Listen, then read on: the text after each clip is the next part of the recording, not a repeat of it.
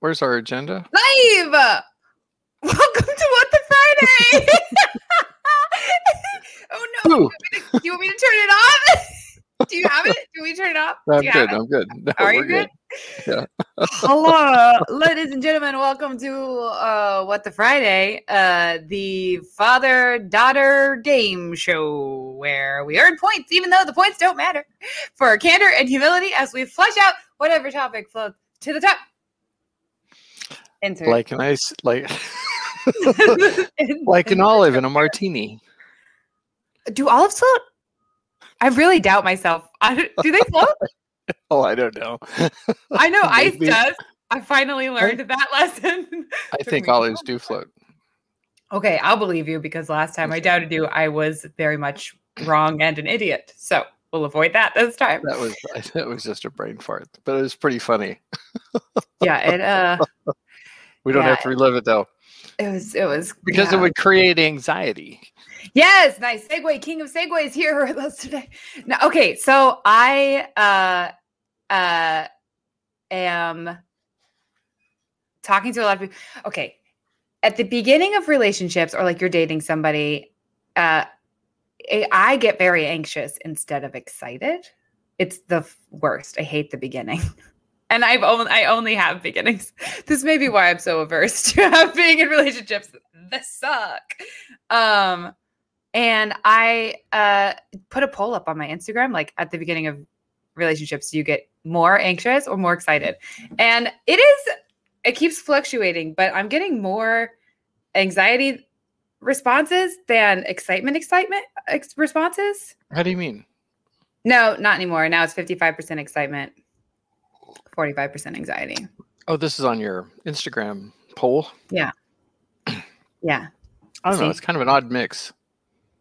It is an odd mix. It's just like why the anxiety? Is it self-doubt? I think Why do you think people tend to have anxiety, period? In general. Great question. Right? Like that's the root of it all. Where is it coming from? I do think self-doubt's part of it. I mean, it's a version of fear, right? So you're scared of a lot of things. You're simultaneously scared that you're not good enough, and also scared that you're making a bad choice by choosing whatever action you're moving forward with. It's just a lot of, and it's vulnerable, right? Like romantic relationships are so uniquely vulnerable. If you're actually trying to build something, not a fling, like you're trying to build something with it. It's such a vulnerable position to be in. And I think it's terrifying because you're like, yeah, I don't know. What do you think? Why do you think? You just said, is it self-doubts? Is that your theory? That we're all of us little anxious little birds are just doubting ourselves? I don't know. Maybe. Maybe it's not maybe it is self-doubt. Wondering whether things are a good fit, wondering if this is really what you want. Maybe you're biting off more than you can chew. Maybe there's a sense of self-doubt in your own perspective because the decisions you make and your perspective in one mood is different than it is in another mood, and we all have moods. And then you have what you're they like call so confident in one moment, and then you're like, "What the heck am I doing?" At the next. Yeah, I think that's where the term, when you talk about I always say it, permanent reminders of temporary emotions. Yeah. And you worry, is this something that I'm going to be worried that I'm going to screw up on, or I'm getting into something that I don't want to get into? And when you have relationships, whether they're friendships or boyfriends, girlfriends, whatever, working relationships, client relationships, I don't have anxiety with is this going to change? I don't have social anxiety, which I'm very happy and I'm lucky in that regard. I think I definitely did when I was little, but then I overcame it with pure force of will. And I guess I just don't have the practice in the relationship world to plow through that. Because the thing I was asking myself about this was like, what am I so afraid of? What am I afraid of? And that's where I started. So I that's the thing I was writing today. My nails I need help. I was writing and I wrote this little post about I think what I was afraid of, and what I'm afraid of in romantic relationships, is not being perfect. Because what I thought was a successful relationship, which I didn't realize until recently, I thought it was, I'm perfect. I'm the perfect person for you, and you're the perfect person for me. And it's never ending. And I was like, that's not even possible. I can't live up to that? Oh, I'm dying by the pressure of this.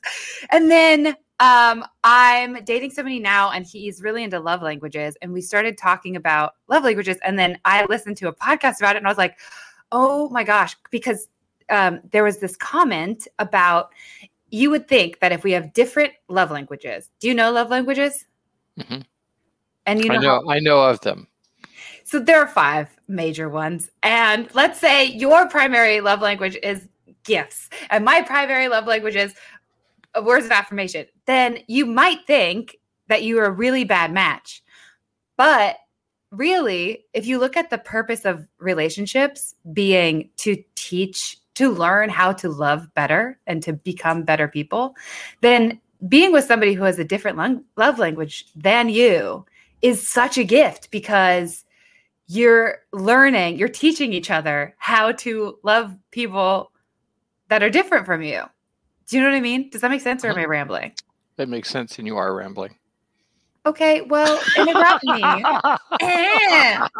Just kidding. I mean, that's my mode of operation. Too easy an entry to not really everybody's just trembling. I take it. I'll take it. I appreciate the jibe.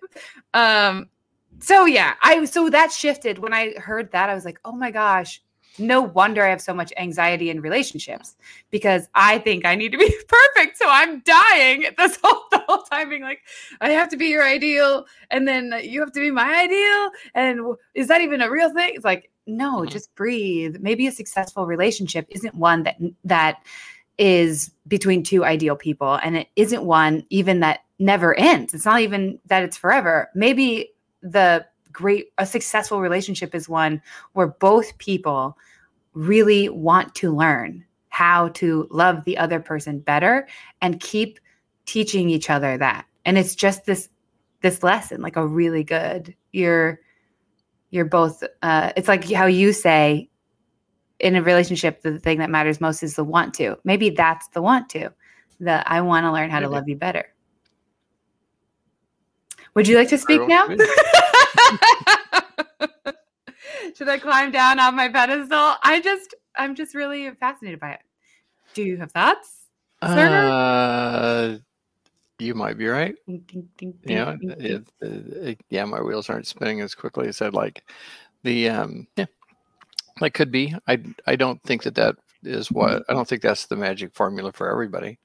I think there are a lot of people. I think some of the best marriages are based on I want to make it work, and I'm not too worried about everything. I think there are a lot of couples that one of them's high strung and one of them's not, and they can look at each other and go, well, that's just the way he is. But what is, while I can trust that he's just that way, I can also trust that he's going to be a great partner for me for the rest of my life. And he may not do what I want him to do, or he may not tell me what I want him to tell me. But at the same time, he's always there, like water against the face of a dam. He's never not there. He's always available, always, and we don't always get, we don't always get what we want. You can't always get what you want. That's right. But if you try sometimes, you just might find you get what you need. The level of enthusiasm here is really. Well, yeah. For those of you that say that, oh, you and your daughter are a lot alike, and it's like, nah, not really. She's much more talented and outgoing than I am. Oh, that's. But anyway, lovely. So it's interesting. Self-deprecation. I wouldn't deprecate. I don't. Well, let me deprecate you. Why you look at yourself? Take a quick look at this side-by-side video, and our listening audience, tell me who you think. If you got lighting and makeup, baby, you might look good. Yeah, that's right. I officially want to put you in drag now. I haven't thought of that before, and now I've thought of it, and now it needs to happen. It needs to happen. It would be great. Oh, yes, it would. Yep. Okay, well, we keep this one short. I just want I want to hear. You said this really awesome line earlier that blew my mind, which was interdependent people don't care to be around independent people. Oh, that's a total segue switch. We're like changing lanes completely. Yeah. So what? You got sick of this lane. We already talked about this lane. We don't need to stay in this lane. I just wanted to. So we're changing. I just remember that line. I thought it was amazing, and we're moving forward. Just to roll with the punches. Okay, I'm with you.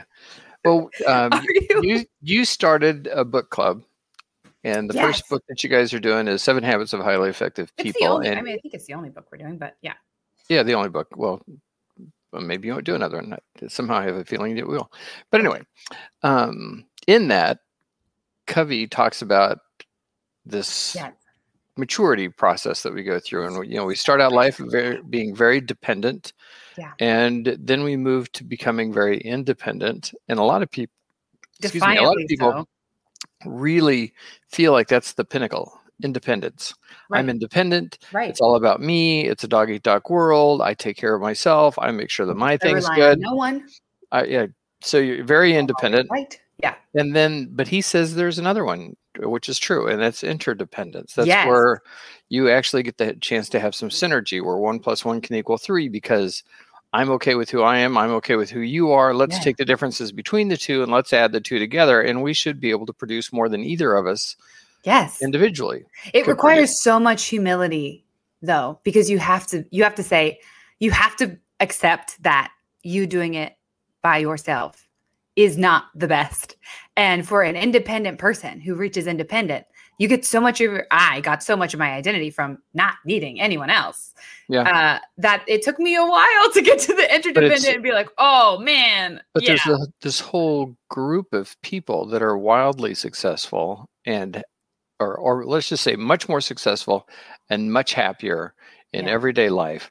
And they tend to be interdependent. Mm-hmm. They don't suffer the things we were talking about. They don't suffer from anxiety as much because they're like, I am who I am, but I want to get better all the time, but I want to be around people that are different than me. I want to be around people that make me smarter, people that make me think differently, and people that I can add my stuff into to do more, or they can add their stuff into mine to do more, so that we are all better.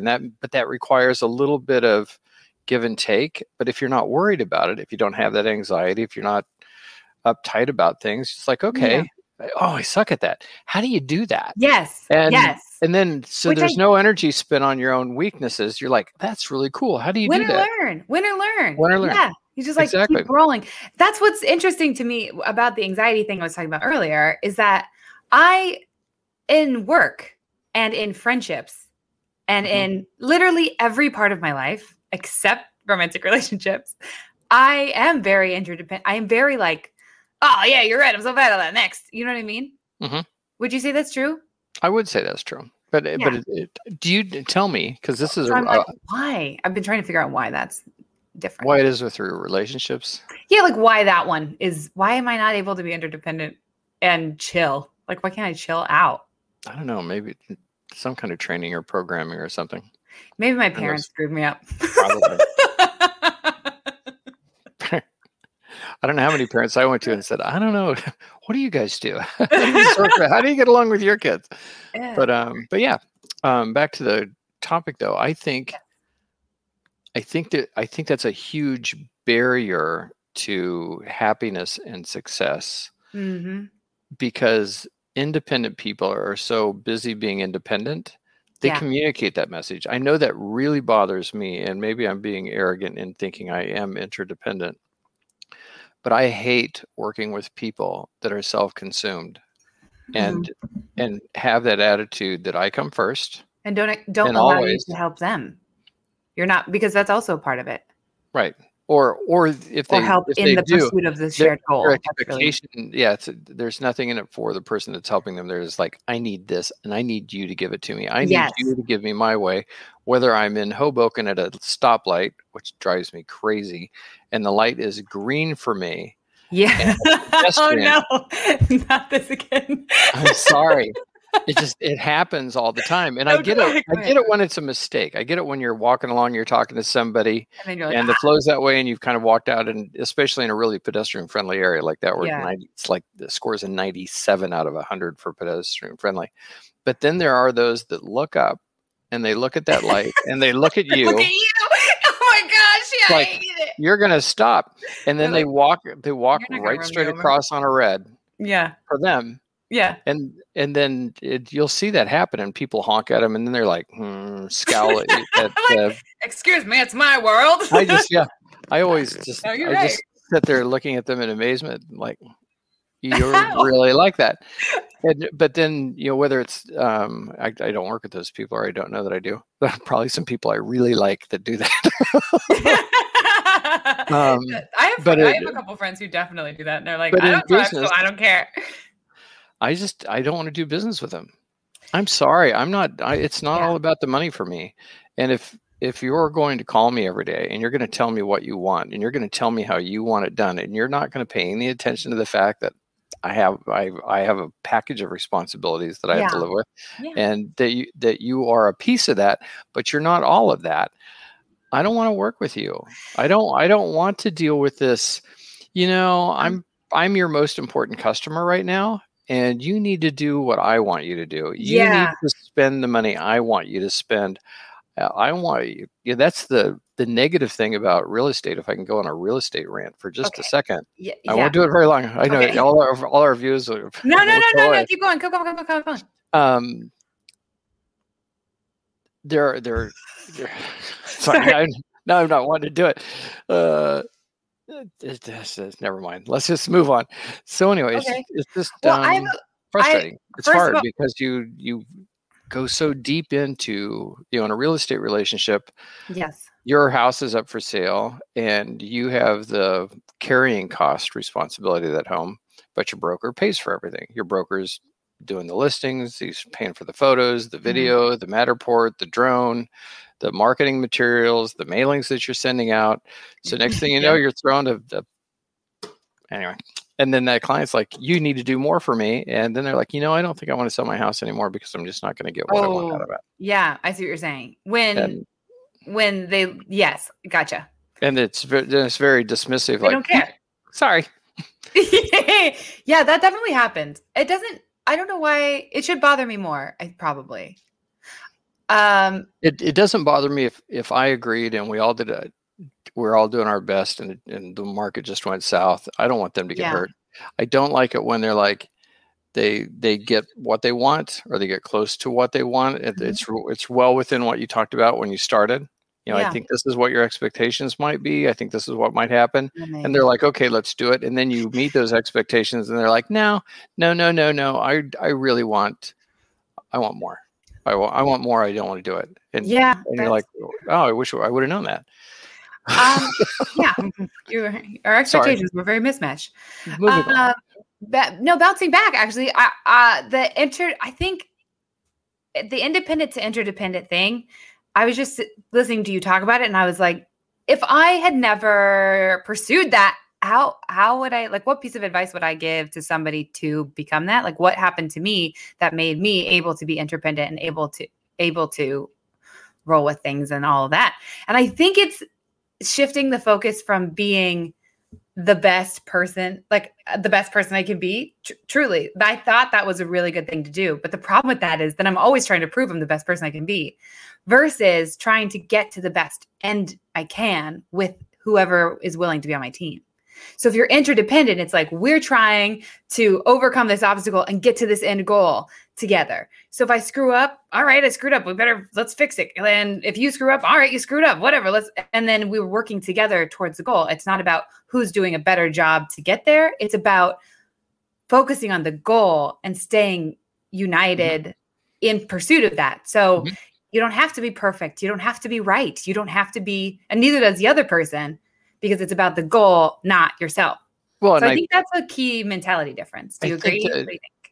I do. I think that's right. But I don't think when we say I want to talk about the goal, because generally speaking, life's a journey. Yes. It's filled with lots of goals, one after the next one. So it's like, all right, today, let's see if we can make it to that point. And even on the way to that point, you're like, hey, we wanted to go to that point, but we've run into this problem. Maybe we need to change. Okay. Yeah.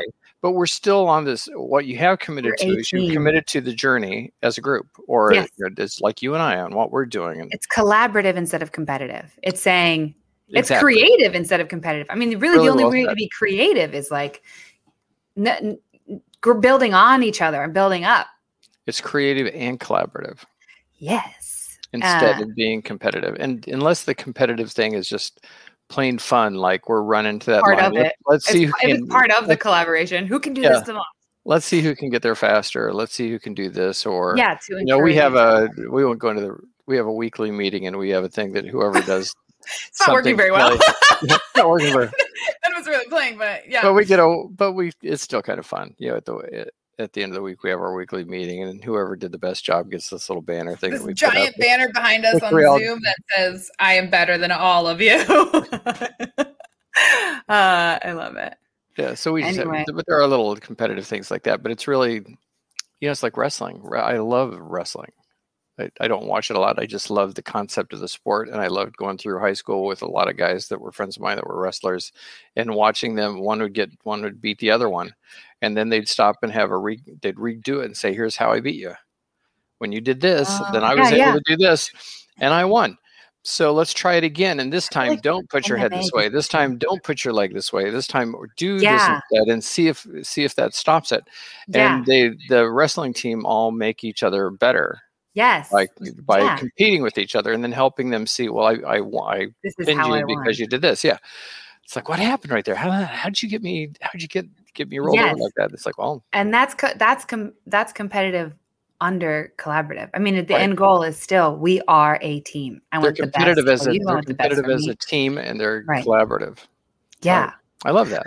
Well said. Me too. That was a Morganism. Thank you. That has speechisms when you want to. I like that because it sounds like organism. Okay. Well, cool. I feel like that's good. Thank you for joining us on What the Friday. Like, follow, friends, subscribe. Please comment. We love comments. We love talking to the comments. And shake and bake. Shake and bake. Okay.